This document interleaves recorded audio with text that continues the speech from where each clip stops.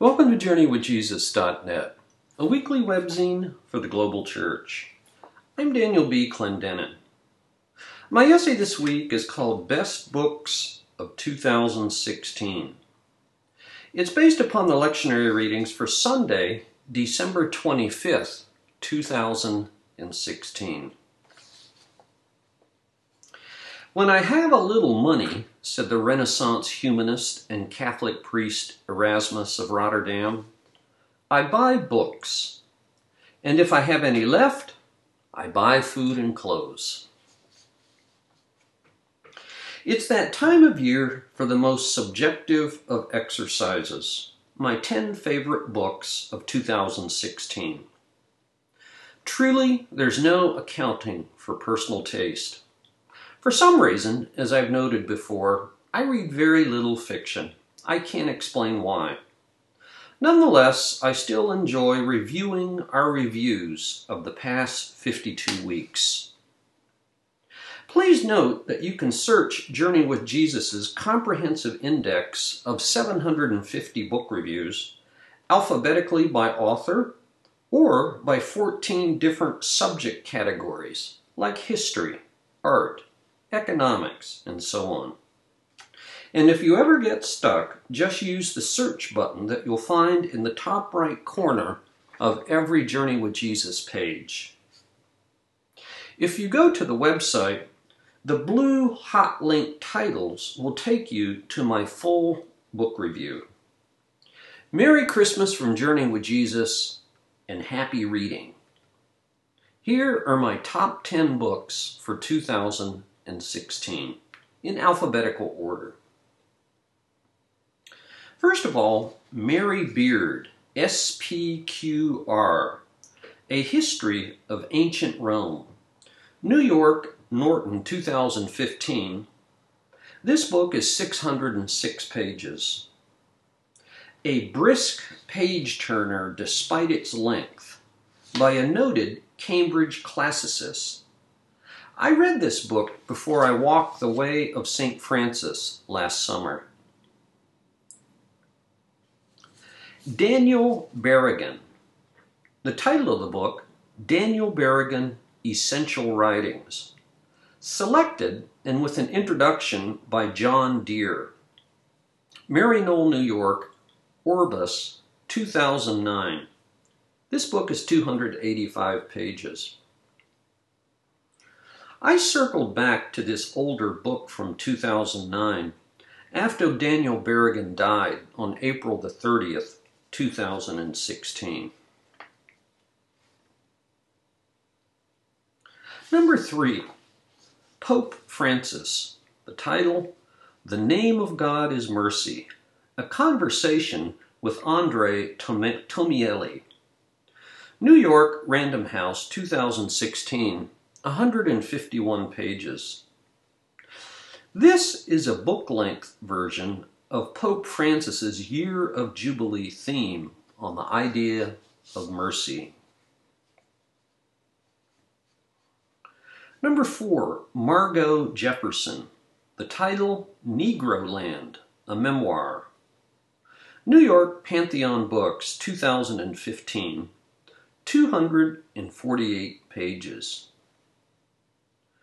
This book explores part of the African American experience that we almost never hear about. Paul Kalanithi, When Breath Becomes Air. New York, Random, 2016. 228 pages. This poignant memoir by a Stanford neurosurgeon has enjoyed a very long ride on many bestseller lists this year. Number 6, David McCullough. The title, The Wright Brothers.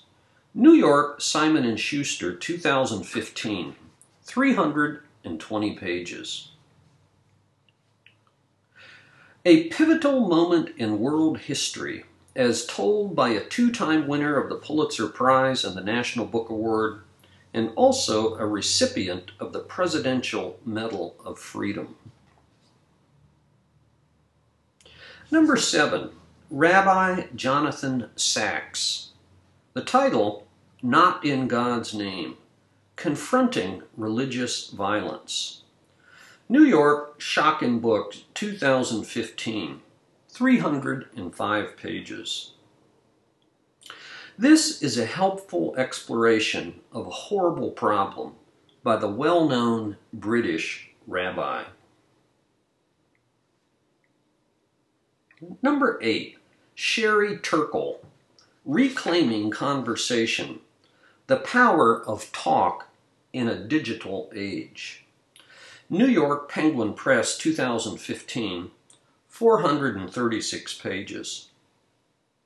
I found this book to be a much-needed pushback against techno-idealists. It's written by a professor at MIT.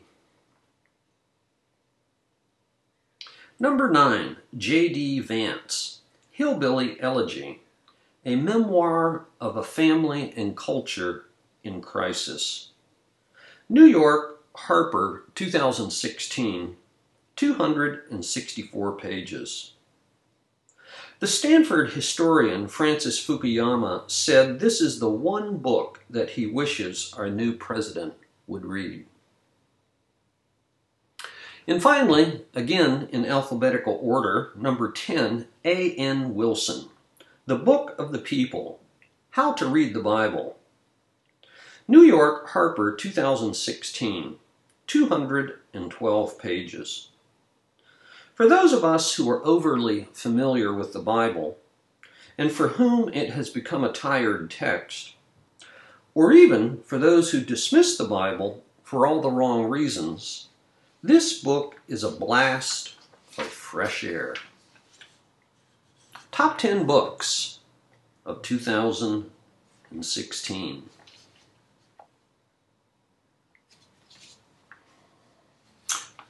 For books this week, I review a book that's not on the top 10 list, but nonetheless one that I commend with enthusiasm. The author is Dennis Covington. The title, Revelation, A Search for Faith in a Violent Religious World. New York, Little Brown, 2016. This book is 213 pages long.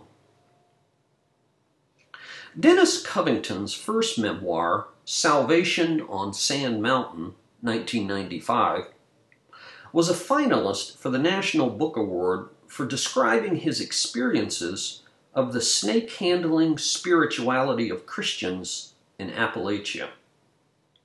Covington, who has taught creative writing at Texas Tech University since 2003, was also a judge for the National Book Awards back in 2005. Like his first memoir, this newest one connects his own Christian journey in and out of faith with his family history, the current events and travels of his life, and the witnesses to faith that he sees in the people he meets. Many people have wondered why religious faith and horrific violence are so often connected in our world. Covington is more interested in the how. He travels to places of extremity to discover faith, not so much despite suffering and violence, but precisely in and because of that apparent absence of the presence of God. He quotes, for example, Kayla Mueller, the American aid worker who was abducted and then murdered by ISIS in 2015. Kayla Mueller said, "Some people find God in church. Some people find God in nature. Some people find God in love. I find God in suffering." In Juarez, Mexico, for example, perhaps the most violent city in the world, Covington participates in an annual burning of an effigy of Judas and spends a week way out in the desert at what he calls a lunatic asylum called Albergue para Discapacitados. His takeaway? The road to true faith begins by loving the unloved. If only I could do that, he says. He also circles back to his years growing up in Birmingham, Alabama during the civil rights years, his mother's cancer and nervous breakdown, his brother's lifelong mental illness, and his own alcoholism, bankruptcy, and psychiatric hospitalizations. If you're really looking for faith, someone challenged him on an airplane, just take care of your brother. Most of Revelation describes Covington's experiences on numerous trips to the chaotic and violent borderlands of Turkey and Syria, and in particular Antioch and Aleppo. There he experiences the sufferings of others, what he calls a definition of faith as clear as any in the gospel of Jesus Christ. Among those who have nothing and who have experienced just about the worst of everything, there too he finds faith.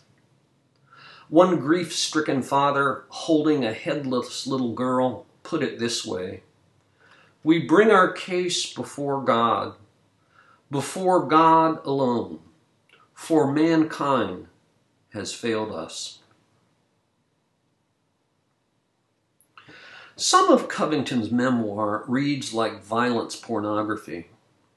To his credit, he wonders if his explorations of human extremity suggest that he's nothing more than an aging narcissist.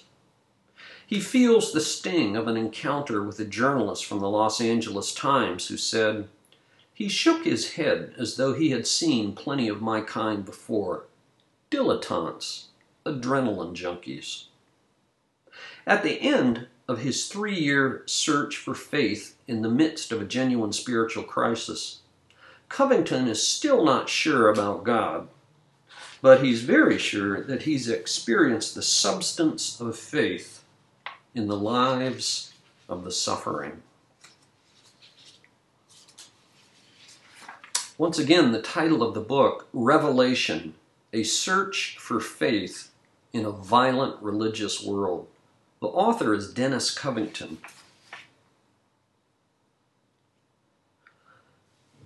For movies this week, I review a title called The Other One, The Long, Strange Trip of Bob Weir, 2014. When most people think of the Grateful Dead, they think of the garrulous Jerry Garcia, 1942 to 1995. This music documentary film tells the story of the Dead's legendary rhythm guitarist, Bob Weir, born in 1947.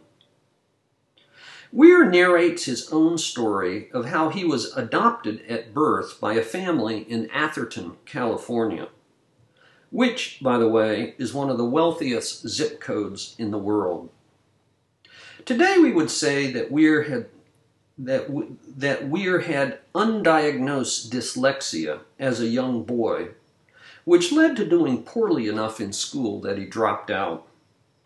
When he was 16, that fateful moment when he met Jerry Garcia in Palo Alto and eventually co-founded a group called the Warlocks, which later became the Grateful Dead. I found that Weir is rather cavalier, even nostalgic, about the serial womanizing and many years of hard drug abuse, and he even admits that he was Garcia's bagman who doled out the heroin. He reflects on the craziness and violence of the band's cult following, fame, and Garcia's untimely death at the age of 53. Late in life, he connected with his own biological parents, became a dedicated married man, and father to 2 daughters. As you would expect, the film incorporates lots of archival film footage and interviews with fellow bandmates, other musicians, his wife, sister, and daughter. "I've led a kind of unusual life," says Weir. There's at least some introspection here, but mainly a perpetuation of the unique mythology of one of the most enduring bands in rock history. I watched this movie on Netflix streaming. Once again, the title, The Other One, The Long Strange Trip of Bob Weir. And since it's Christmas week, we've posted one of my favorite poems called Christmas by John Betjeman, who lived from 1906 to 1984. The bells of waiting Advent ring, the tortoise stove is lit again, and lamp oil light across the night has caught the streaks of winter rain in many a stained glass window sheen from Crimson Lake to Hooker's Green. The holly in the windy hedge and round the manor house the yew will soon be stripped to deck the ledge, the altar, font, and arch and pew, so that the villagers can say the church looks nice on Christmas Day. Provincial public houses blaze, corporation tramcars clang. On lighted tenements I gaze where paper decorations hang, and bunting in the red town hall says Merry Christmas to you all. And London shops on Christmas Eve are strung with silver bells and flowers, as hurrying clerks the city leave to pigeon-haunted classic towers.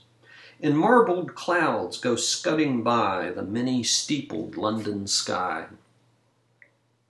And girls in slacks remember Dad, and oafish louts remember Mum. And sleepless children's hearts are glad, and Christmas morning bells say come, even to shining ones who dwell safe in the Dorchester Hotel. And is it true, this most tremendous tale of all, seen in a stained glass window's hue, a baby in an ox's stall, the maker of the stars and sea, become a child on earth for me? And is it true? For if it is, no loving fingers tying strings around those tissued fripperies, the sweet and silly Christmas things, bath salts and inexpensive scent, and hideous ties so kindly meant. No love that in a family dwells, no caroling in frosty air, nor all the steeple-shaking bells can with this single truth compare, that God was man in Palestine, and lives today in bread and wine. Thank you for joining us at JourneyWithJesus.net for Sunday, December 25th, 2016. And once again, Merry Christmas from Journey with Jesus. I'm Daniel B. Clendenin.